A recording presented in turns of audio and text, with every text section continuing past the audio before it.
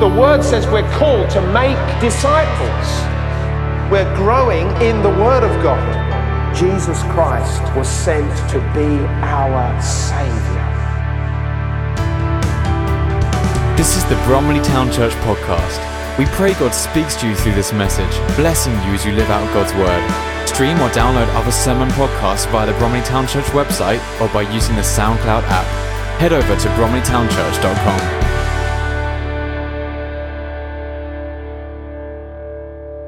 Okay, folks, good morning to you. I trust that you are well. If you want to come back and get your seats, it's good to see you in the house of God. We can turn the music down. Well, I don't mind having a bit of music, but come on, we've got some order. Folks, we're gonna do something slightly different this morning. We're going to start off by reading a number of different passages. They're going to come up on the screen together. We're still in this series, Gospel Truth, so we're going to be looking at Gospel Truth. We're going to be reading a little bit from the Word of God, and then I'm going to open it up. So as we read this, or as I read it and you read it through on the screen together, let's just engage with what God is speaking to us. And let's hear the Word of God as it comes into our hearts. Are we ready to receive the Word of God? We want to have hearts that are open, minds that are open. We've been worshiping Him. We've been lifting up His name gloriously. God's presence is here with us. He is here to strengthen His people. I just want to say again what was said, what's been happening in this week in Manchester, all the pressures that there are around us. There is a sense in which we think, what is the world coming to? There's a real sense in which people are being shaken. The people of God have no need to be afraid because our God cannot be shaken. But He says that everything that can be shaken will be shaken. So therefore, why is that? So that what is firm can be seen to be what is firm. And the people of God have a rock that is Jesus Christ. And we're anchored on that rock, and we're standing on that rock. And that rock is beneath our feet, so we've got strength. The number of days, have no fear. The number of days that have been ordained for you are written in His book. They cannot be stopped until they have come to pass. So we want to trust in God and have our faith in Him. Let's read His word as it comes up on the screen. First of all, I just want to present to you 1 Corinthians 13, verses 4 to 8. Not the whole scripture, just put down about what love is. Why? Because I want to remind us all, right at the beginning of this message, of what love is. And remember this, God is love. This is the representation of God. This is the representation of what true love is. And God, who is love, can make this love happen in our lives. Love, it says, is patient. Love is kind. It does not envy. It does not boast. It is not proud. It is not rude. It is not self-seeking. It is not easily angered.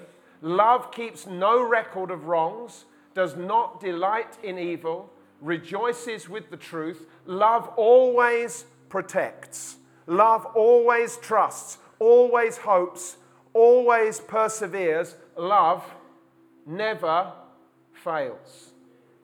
You hear that? Love never fails. Let's move to the next scripture.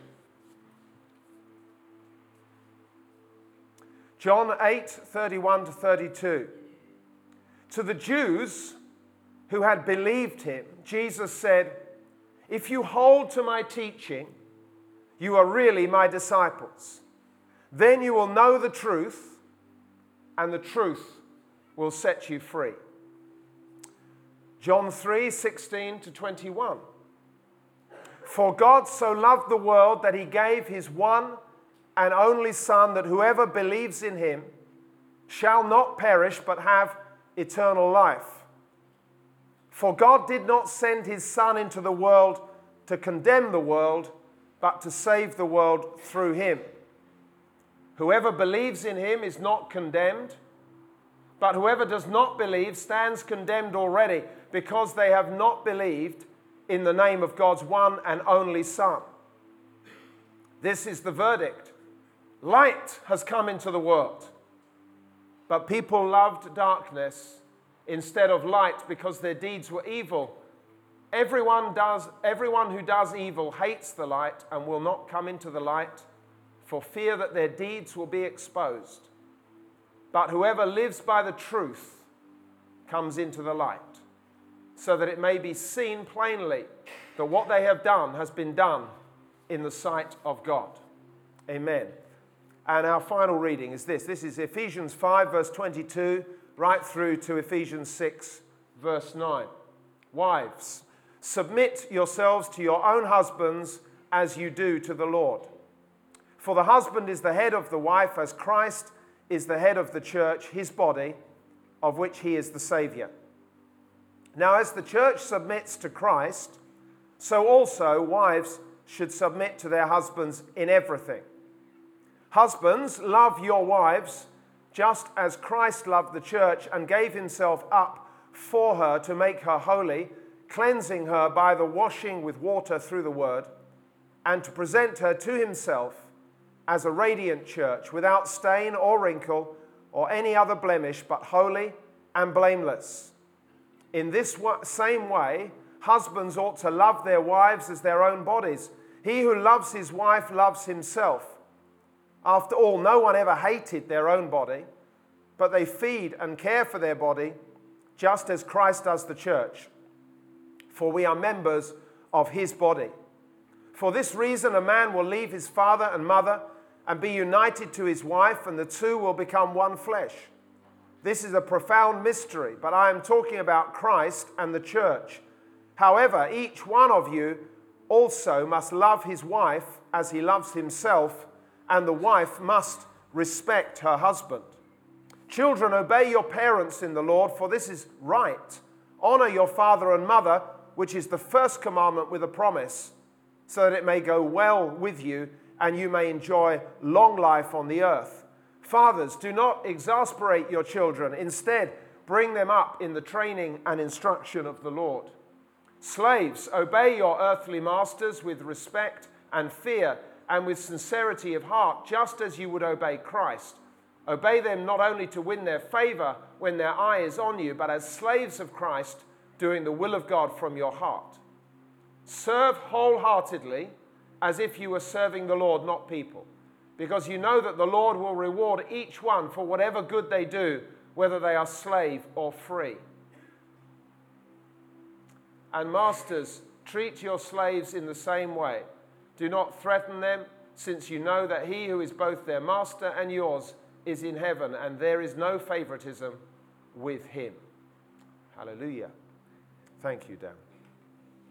Over the last few weeks, we've been looking at gospel truth, and we have established that God's word is truth, that God himself is truth. We've looked at his attributes. We've looked at his characteristics. Even again this morning, we're looking at the characteristic of God when we see of what love is, that we understand that that is the characteristics of God. And this God who speaks has spoken and does speak to us as individuals today, and he has spoken, and that spoken word has been recorded, and that recorded word is the Bible, the Holy Scriptures. It is in the Bible, this book that we are reading, the word that God has caused to be written down, and it is his life, his life-giving word that we can have amongst us. And so we want to unpack a little bit of those scriptures that we've read and to have them in the back of our mind as we go through the three different points that we're going to look at today. The first one being this: the truth brings release. The truth brings release. And I've just reiterated part of the scripture for this. To the Jews who had believed in him, Jesus said, "If you hold to my teaching, you are really my disciples. Then you will know the truth, and the truth will set you free." If you continue in my word is actually how it's put down in the King James Version. If you continue in my word, then you will know the truth, and the truth will set you free. Now, when Jesus was speaking to his disciples with this, the first thing that came up was that, well, we're not slaves to anybody. We don't need to be set free. In fact, the Jews of that time were saying, Abraham is our father, so therefore we're in Abraham, and therefore we don't need to be set free. And often there is a case for us today, when we're hearing about the need for freedom, we think, well, I'm okay. I don't need to be set free from anything. I'm all right. Jesus at those times went back to them and said, listen, if Abraham is your father, you would be doing the things that your father Abraham did. But for you, you have no room in your hearts for my word. And the same could be said today. We are those who are Christians, called Christians, Christ-like ones. We are supposed to be doing the things that Jesus did. We're supposed to be following in his ways. We're supposed to be accomplishing the same task that Jesus has set out for us to do. And we're supposed to be following his ways, but often we don't. And often it's true of us that within our own hearts, there's no room for his word. It's not that we don't actually have a Bible. It's that we don't, or even that we don't even read it. It's that we don't actually take hold of it and that we're not actually making this word affect our daily living. But when we do, when we read this, then there's something about the reading of what God has written that his truth is being written into our hearts. And the Bible says this, that as we receive that word, as we keep reading that word, and can I just tell you that this isn't just an event. I did it once. It's not an event. I went to that concert, I've been to that place. You know how people talk about they've been to see a house or they've been to see a country? Oh, I've been there. That was an event. It happened once. I'm talking about something that needs to be a process, something that is regular coming into our lives. When we get this word regularly coming into our lives, then there is the writing of God's truth upon our hearts, and that truth starts to dismantle the things that are holding us captive. And that change can take place over years, or that change sometimes can take place over moments. But it's God's written word, and that truth can be written on our hearts, and it is this truth that can actually set our hearts free. We need to continue in the word, because as we continue in the word, then God will release us. Don't forget, when it says continuing, the word of God, it says man does not live on bread only. We know this scripture, it's familiar to us, but it comes in again here. Just as we don't forget to eat our breakfast or lunch or tea, we might miss the odd meal. But basically, we're not going to go starving ourselves. We're going to keep eating. There's a regularity. It's amazing how we can regularly remember that we need to eat. That's physical food. What God is encouraging us to say is, remember regularly that you also need to eat the spiritual food. Because the spiritual food will bring truth to you. The spiritual food will actually set you free from anything that is holding you. The sins that so easily tie us up. So firstly, the truth sets us free. The truth sets us free. Secondly, the truth brings challenge. We read as part of our readings this morning that famous part, John 3:16, for God so loved the world that he sent his one and only Son, that whoever believes in him will not perish but have everlasting life. For God did not send his Son into the world to condemn the world, but to save the world through him. That's what we read. And then that's verses 16 and 17. But then you come to verse 18. And verse 18 says this, whoever believes in him is not condemned. Praise the Lord. But, it says, whoever believes the word is not condemned, but whoever does not believe stands condemned already because they have not believed in the name of God's one and only Son. When we're talking about the Bible bringing truth, there is truth that brings challenge to us. And the challenge that God's word is bringing to each and every one of us is this, that sinners who do not know Jesus Christ as their Savior stand condemned. What does it mean to be condemned? We've heard of that phrase, oh, he's a condemned person. It means that somebody has passed judgment on them.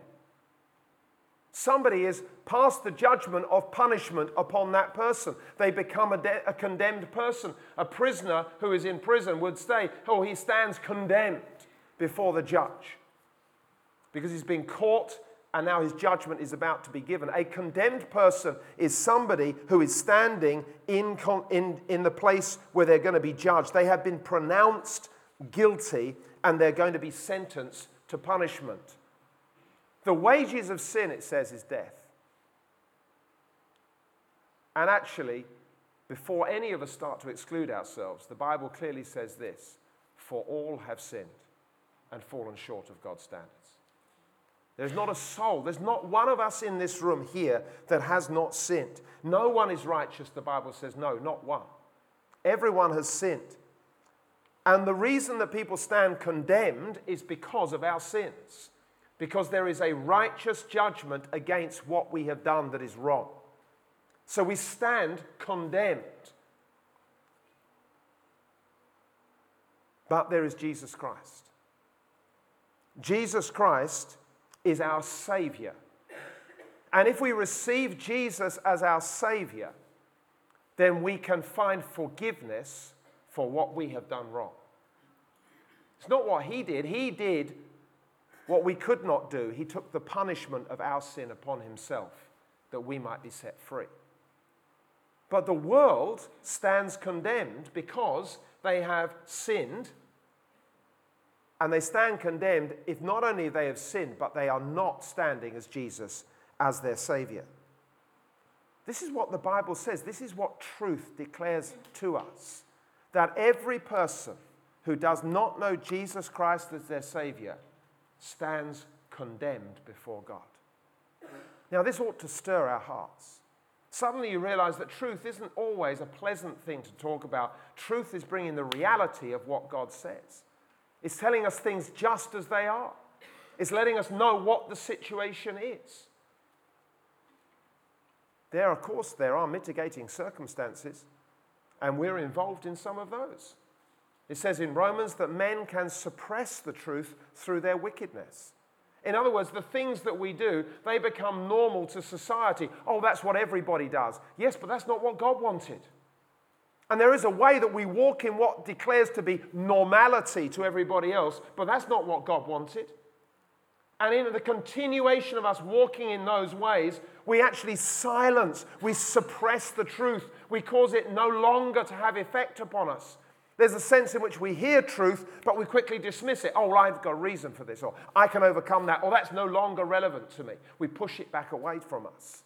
So there's a sense in which truth can be suppressed, and of course there's a sense in which we can exchange the truth of God, it says in Romans, for the lie. For instance, a lie like this: well, God doesn't exist.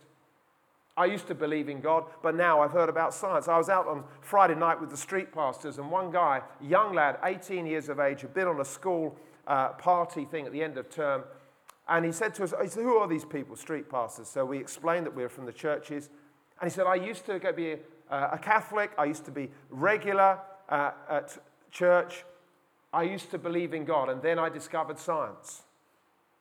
Now, unfortunately, I didn't have long to talk with him, because I wanted to say to him, well, God knew science, God created science, and God is in advance of science. So I'm glad you're catching up, but you need to know this: God is. He always has been. But you see, many people are living under the lie that there is no God. They're living under a lie that there is no God. The Bible says this: the fool hath said in his heart, there is no God. The fool has said in his heart, there is no God, because the evidence of God has been made plain to us. The fact that God's invisible qualities, his divine nature, his eternal power and his divine nature have been clearly seen, being understood from what has been made. The evidence is all around us. The problem is that there is a suppression of the truth, and there's a holding on to lies which cause us to stand away from it. Everybody in the world is a sinner, and those that do not know Jesus are condemned not only for their sin, but for the fact that they are not honoring God as their Savior. That's the position of truth. We know that the devil himself is at work in the minds of unbelievers. He blinds their minds so they cannot see, they cannot understand. Their minds become darkened so they cannot see this. And I'm sure that many of you here have experienced that when you've talked to people and you're trying to explain to them that you know Jesus and that you love Jesus and that Jesus has helped you in this way, and you found the forgiveness of your sins, you found peace, and there's a blankness that comes across them because they think, well, good for you, but I don't understand. There is a blindness that the devil can bring to the minds of people. Truth brings challenge. Knowing the truth brings responsibility. And our responsibility is that we want to tell people about Jesus. People need to know about Jesus. They need to hear about Jesus. If we're dealing with the truth, if we're dealing with gospel truth, if we're wanting to embrace truth, then we have to understand these simple things. Truth, we need to get hold of it and get it into our lives because it releases us. And there is bondage in our lives because every time we sin, it shows that we're in bondage to that sin. Truth sets us free. There's also a challenge with truth from the point of view that the truth, scriptures, clearly say that mankind is condemned already. And therefore we have a responsibility as those who have been brought into the family of God. We have a responsibility to help those people understand the truth. And we don't want to take that responsibility lightly. It is a calling that each of us have. So there's two aspects of truth. They bring freedom, release, but they also bring challenge to us. And then thirdly and finally, and I'm nearly through. It's not really true. The truth affects our behavior. I just thought, here we are talking about truth. We've got the word. Let's just bring it straight home into our lives. Let's see what this Bible has to say to us. Let's see how the word of God, the truth of God, just come to us. Let's just receive it as God's word to his people. Let's bring it right home into our homes, into our lives, into our workplaces. What better place? Things that will affect all of us in some way. At home and at work. And this is the passages that we read from Ephesians. Hence, this is why I wanted to read these scriptures beforehand. At homes, and I know that not everybody is married, so I'm just going to look at this issue of marriage and children first of all. But of course, when we're talking about marriages, a lot of these things affect relationships, and we all have relationships with people around us. But nevertheless, in marriage, what does the Bible say about marriage? It says in the passage that we read from Ephesians, it says there in verse 22, and you can look at this later, of chapter 5, wives submit to your husbands. And in verse 33, it says to wives, respect your husbands. And of husbands, it says, husbands, love your wives. Let's just have the slide up of what love is again. It's the next one down. Go. Let's leave that up, just in case there's too much tension in the room from the ladies. Do you notice instantly, by the way, as soon as we hear what God wants to say, so wives submit, wives respect, wives honor. I don't know about that. Because you see, in our society, and I'm not pressing it on any particular person, I'll just look at the clock up here. In our society, that's not the way it is. In our society, we value ourselves. We value our freedom. We value our rights, what we are allowed to do. And in our society, that's what is held up, and that's what's respected, and that's what's pressed in for. And therefore, everybody has rights, you know. And this is how things should be. And I know some of the guys are sitting here thinking like, yeah, this is how things should be. Because they're thinking about that bit to do with the wives. But you need to keep your eyes on the screen, guys. In fact, we all need to keep our eyes on the screen because we need to understand what love is. What I want to show to you is that, you see, when we start to open the Word, there's stuff there that suddenly it starts to have an effect upon us. See, why should I respect my husband? Do you know what he's like? He's a lazy good-for-nothing that doesn't do anything. Why should I have any respect for him? Why should I submit to him? Have you heard the crazy things he's asking me to do? The places he wants me to go to? I'm not respecting that. I'm not doing that. I've been speaking to my friend about this, and she says I shouldn't do it. So don't tell me that we don't hear these things. It's on our TV screens all the time. It's being said to us. But what are we supposed to be doing in the house of God? What we're trying to do is we're trying to bring ourselves under the Word and see if the Word can have any effect upon our lives.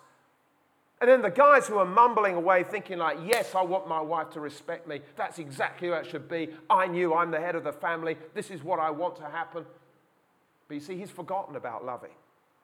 But you see, he's been telling his friend about what's been going on. And you know that my wife, she does this, she does that. She spends the money here. I said to her, do this. She takes no notice of me. I've said that should change. And his friend is saying back to him, Well, if that was my wife, I wouldn't allow her to treat me in that way. You know all this advice we get? It's worldly advice when the Word of God has given us advice.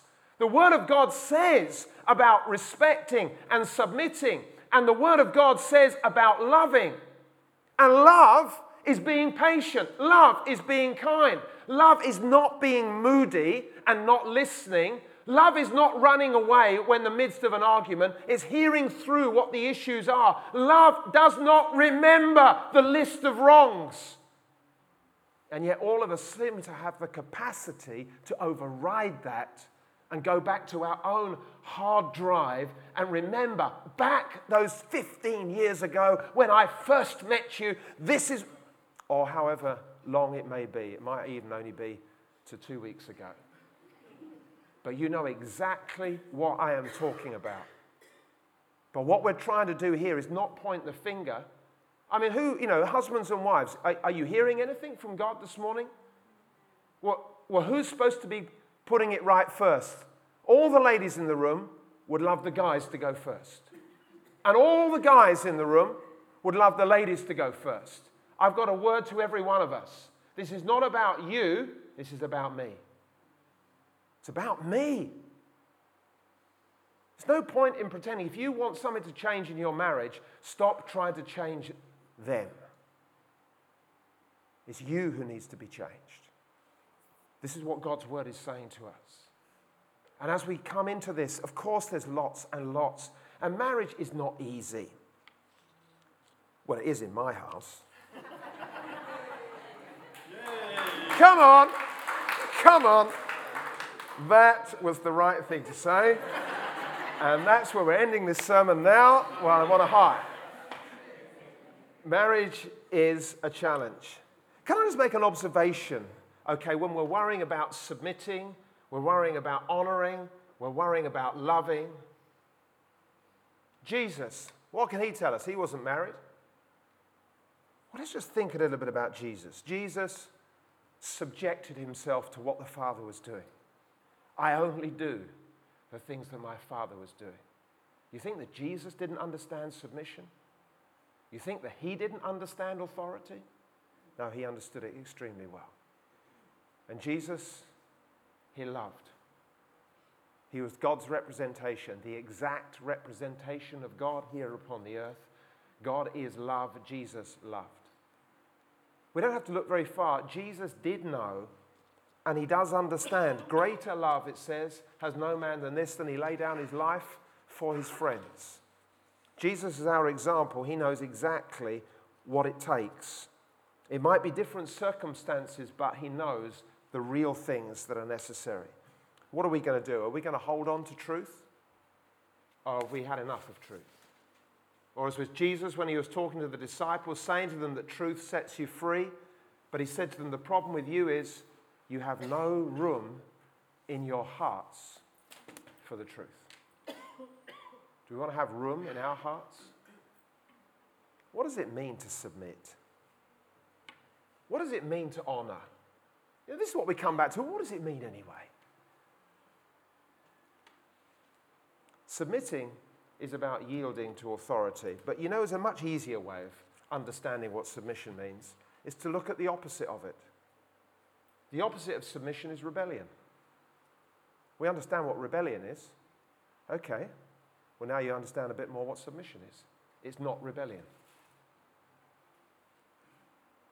And you can say the same thing with honor. What honor?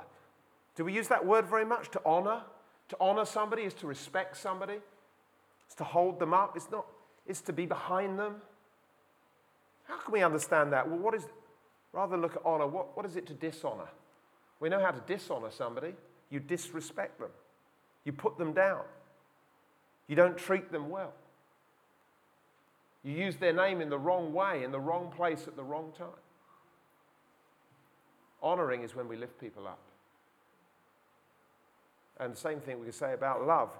We've seen what love is. Love is being declared to us. This is what love is. We each need to have this, and we need to look at it regularly. Only as an encouragement.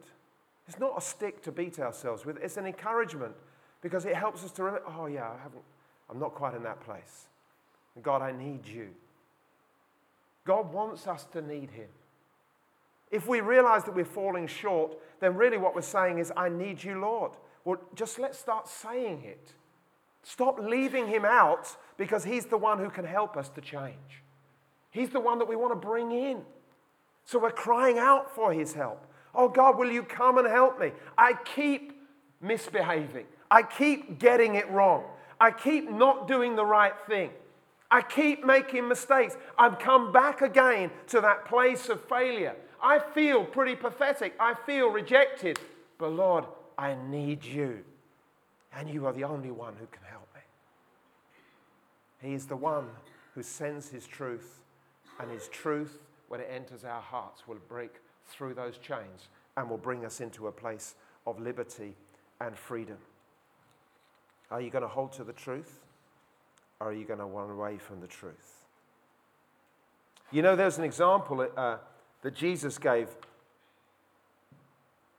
Jesus talking to his disciples, talking to them about right and wrong, if you like. He said, what do you think? There was a man who had 2 sons. He went to the first and said, son, go and work today in the vineyard. I will not, he answered. But later he changed his mind and went.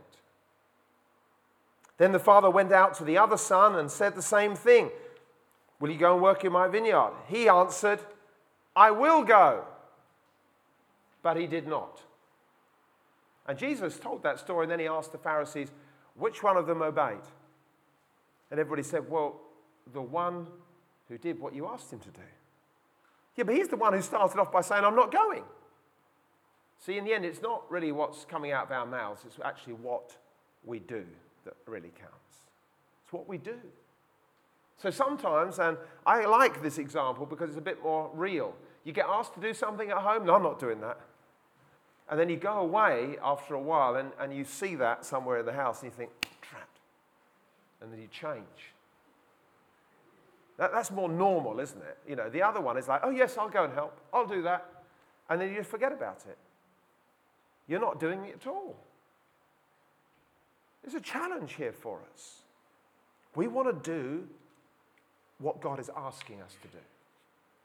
And sometimes, even if it started off with us starting in the negative, let's pray that God will help us to come through to the positive. God's word, his gospel truth, is his word for our lives today. This word is relevant. This word is living and active, and it can change our lives today. Truth costs. Love hurts. But love wins. And we need to remember that. Okay, we had enough about marriage. Well, not enough. That is all I'm going to talk about marriage this morning. Let's move on to family. So the truth affecting our behavior. Go to the next one. Go, I can't remember what we've got. Family. Praise God. Children. We all want to think, oh, the kids are out, so that's okay. I think all of us have had parents, if I'm not mistaken. Some of them have passed on, some of them are still around. We've either got parents or there are children here with their parents. They're probably feeling a little bit less comfortable right now, especially as the Word of God just simply says this, honor and obey your parents. And it speaks particularly to fathers, and it talks about don't exasperate your children. I can see Charlotte, but I won't look at her because I think she knows the scripture. She might have quoted it to me at some stage.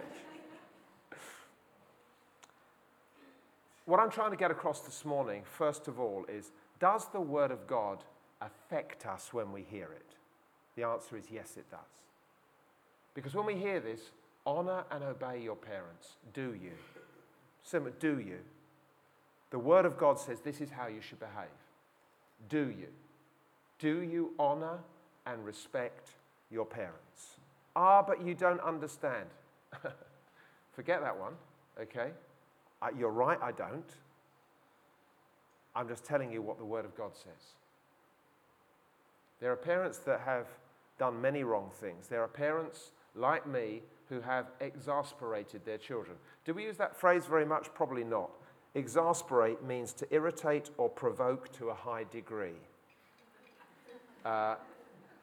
Wind them up would be a little bit more of a colloquial phrase.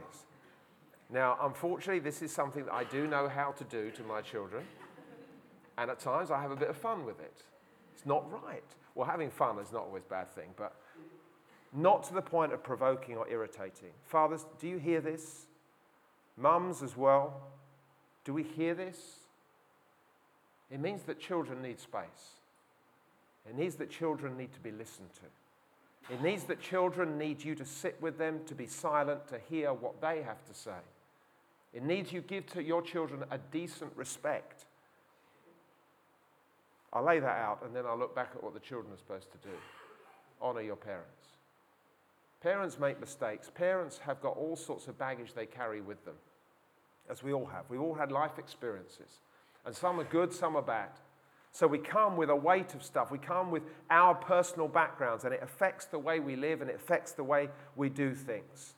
I've told you many times before, for my own parents, they came out of the wartime situation. Things were tough. I think the life was harder, and there wasn't so much affection in the homes.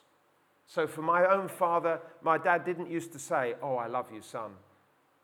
He used to love me in his actions, in his care, in his kindness, but verbally never used to say it. And I used to find that hard. Until I came to a point of realizing, you know what? He'd lost his mum when he was 4 years old. It was probably never spoken over him. He's got no frame of reference. That's not something that happened to him. So he's got no training in that, so he finds it difficult, therefore, to do it himself. And when I came to that, I thought, wow, Dad, I'm sorry about that. I'll let you off. Praise God, on his deathbed, he says to me, "I love you, son." Those words have power to me, because for me, that's a big thing. But what I'm trying to say is, mums and dads, they don't get it right. They've got a whole raft of issues. But we learn to love. And love is forgiveness. And love is releasing. And love is honoring. And love is letting go. And love is preferring. And love is coming back for a fresh start. And love is wiping the slate clean. And love is always pressing in. And as children, we have to do that because our parents wind us up and annoy us and frustrate us and tell us things we don't want to hear and we don't want to listen. And I'm running out the house and I'm slamming the door and I've come back because I want to eat again and I want to sleep again and all that sort of stuff, and tidy your room, and I did it yesterday and I like it like this, and all of that stuff's going on everyday life. But Jesus is just saying to us, honor your parents and obey them. And her parents is saying, do not exasperate. Don't wind up your kids to that point where you're having an argument. How many times, I'm like this. How many times when you get into that place of tension and it's sort of like a word comes into your mind and you know it's sort of hovering here and you know a word or an action, you know that if I do that, it's like putting petrol on this. But I quite like that explosion. And there's that few moments. And I know for myself sometimes, oh, go on. Oh, yeah, that's it. And then you think and then within a second you think, I shouldn't have done that. This is the normality of life. And we live normal lives, but you know what? We're trying to live godly lives. We're trying to bring ourselves into alignment with what God says. And God is speaking. His words are hard to hear in our present day. Homes up and down the country. Fathers have gone off with other women. There's all sorts of chops and changes and difficulties across what is family now in this nation. And all we seem to do is say, well, blame the government. It's they need to fix it. No, we can start fixing it by living right here today, by having lives that have God in the center of them, and we're calling God back into the center of our families to bring change to us. That's what we need to do. Let's get on from the home. Quickly, let's go to work. Sometimes you say that, gosh, I'm out of it. It's more peaceful at work than it is at home. Does the Bible have anything to say about work? Now, some of you are going to say, look, in Ephesians it says about slaves, okay? Well, first of all, let's ask the question, how many people at work feel they're a slave? Well, okay, hands down. In the Bible times, a slave was somebody who was employed to do the work. They weren't paid necessarily money. They were looked after. They were given, sometimes they were given family. They were given accommodation. They were given food. They were given honor within the household. So a slave isn't just somebody who's beaten all the time. A slave is somebody who is embraced as a worker to support the workings of that house. So when we understand that, a slave is an employed person. A salaried person, we could almost say. And that's what many of us here are. So our workers, and the Bible speaks to workers. To workers, it says this. It's coming back to the same thing about authority. God loves authority, and he wants us to honor authority. And in the workplace, he wants us to honor those who are our managers. We could say, hands up now, who's got a rubbish manager? Nobody in the church office, put your hand up right now. Okay. Because, they did this, they did that. I don't know whether God sits up in heaven and he's saying like, shut up. I'm not bothered about that. Well, he is bothered about every one of us, but sometimes I think he thinks like, for goodness sake, stop bleating. Start praying. For goodness sake, stop complaining. Start interceding. Because these people, they're without God and they're without hope. They're full of sin and they're under condemnation. And you're sitting there and you're not. And you're telling me about the hard time you've got when I, God, have come to you and made myself known to you. And I brought salvation to you. And I brought the riches of heaven to you so that you might make a change for them. It's not really about, I'm here to earn money and everything, which you are allowed to do because God has put you in that position. You're there as an agent of heaven to make good news known to those people. Not necessarily through your preaching, because it's certainly not always the right place to preach in. Everybody, I want you to stop this morning.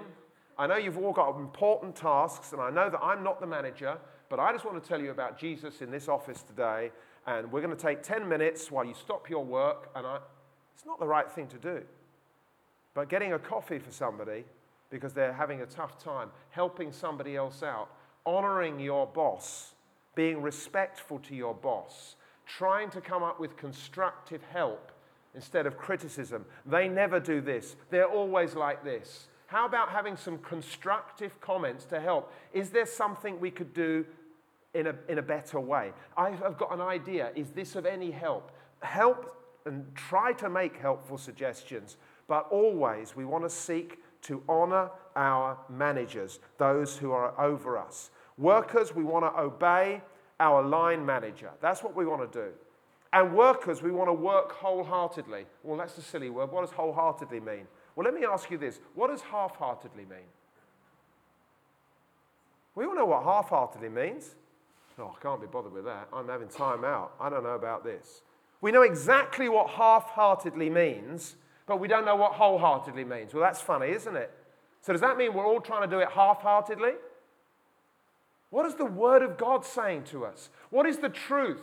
You know when it's so exciting for us to talk about biblical truth and how God is true and how God is right and His character and what He's like, how exciting it is, so that when the truth suddenly comes to us and it affects our daily life, then we have to hang on a second, God. Let's make room for His Word. When we find that we're being offended by who God is, maybe there's darkness in us instead of light. Maybe we want to hold on to Him and embrace Him. We need to press into God and find out what He is saying and then seek to do it. We want to be those who work wholeheartedly. What difference would it make in your place at work if you went in tomorrow and from this day forth, I will honor my line manager, I will respect him or her, and seek to be able to work in the most effective way for them without undermining them with my words or the things that I say to everybody else? What difference would it make? I know one difference it would make. It would make your life cleaner with God. That's the first thing. Because you wouldn't feel guilty. You'd feel like, God, I'm seeking to honor you. And as you honor God in your workplace, I believe that God will honor you. You open a channel up for Him to be able to work in that situation. What difference would it make tomorrow if we worked wholeheartedly and we gave ourselves to it? And you know what? I know it's hard. And I know it's challenging. What did I say? When we find ourselves running out of supplies and reserves and ability, That's the time when we can lift our hands up to him and say, God, I need you. Man does not live on bread only. Man does not really survive without connecting with heaven. He needs God, and we need to be on our knees. When you really understand that the lost are lost, then we get to our knees and say, Lord, my manager has got a mess on his hands. He's got me working for him to start off with, but I'm here to try to help. And you have not put me here for no reason. You've put me here for reason. Glorify your name in me. Glorify your name in this office. Let your name be lifted up. May you be honored and revered. May the name of Jesus be seen for what it is. In the midst of the society that we're in, may the honor of your name be raised up. May your kingdom come. May your will be done. And just to finish, management. If you're sitting here as a manager, overseeing other people, then God says this to you. You better make sure that you're treating your workers in the way that God wants you to serve him. You want to honor God? Then make sure you're blessing and helping your workers, encouraging them. Treat your workers as if you are serving the Lord. Treat your workers as if you've got a boss that is God who's watching over your every move, which he is, because he sees everything. He knows everything that we do, think, say. He knows everything. So if we're in a management position, then we need to be trembling too, because our God is over us. God's truth is this. If we continue in his truth, in his word, then we will know the truth, and the truth will set us free. Amen. Let's stand together. We're going to sing a song of dedication. This is my desire. I just want you to stop for a second. What is your desire on hearing this word? Is your desire that God be honored and glorified? Is your desire to see change? Are you thinking already you want to nudge your wife or your husband and say, hey, quick, are you going to change? Or are you going to let God change you? Are you going to be affected in who you are? What response are you looking to make? So as we sing this song together, you're making a response in your heart. Lord, this is my desire. I want to honor you, and I want to lift you up. So let's worship the Lord together with this.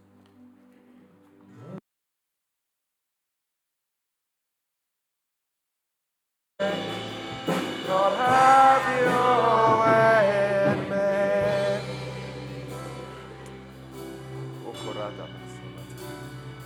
What I want to do now is I want to pray.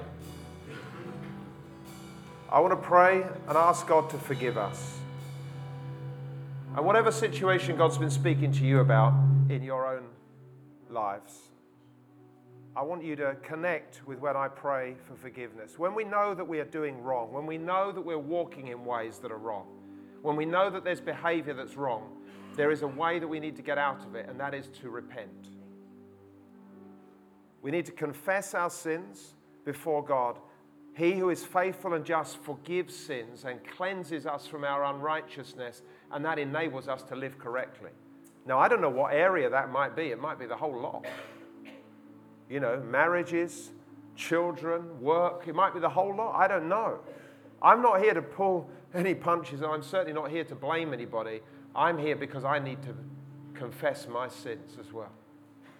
But I just want to pray, and as I pray in your own hearts, I want you to own these prayers of confession. And then as we sing another song afterwards, you can just sing the song, yes, but also pray in your heart about your own situation. We're here to get ourselves right with God. We're here to align with his word, that we may see his life coming into us. Heavenly Father, we come before you to ask for your mercy and for your grace. For Father, in truth, we have not lived up to what your word says. Father, we have disrespected, we have dishonored, and we have not loved one another in our marriages, in our families, and even in our workplaces, oh God. Father, we have found authority, something to rebel against, something, oh God, to fight against, something to speak against. Father, we have found that we have not wanted to work wholeheartedly. We have wanted to wind our children up. We've wanted, oh God, to get back at others because of what they have done to us. But you, oh Lord, are leading us into a new place. And we're asking, Lord, for your help. We're asking you to forgive us for our shortcomings, for those things that we know that we've deliberately done wrong, and for those ways that we find we can't seem to walk away from. They become patterns of behavior for us. Father, we are asking of you not just to forgive our wrongdoing, our sin, but to help us to be more than conquerors, to help us to overcome, to speak your word of life into us, to let the change come to our hearts, that we may be those who are radiating heaven, not just exhibiting the same patterns of behavior that have been established here upon the earth. Father, have mercy. Have mercy. Father, forgive our sin and lead us in the everlasting paths of righteousness. For your name's sake, we would ask it. Amen.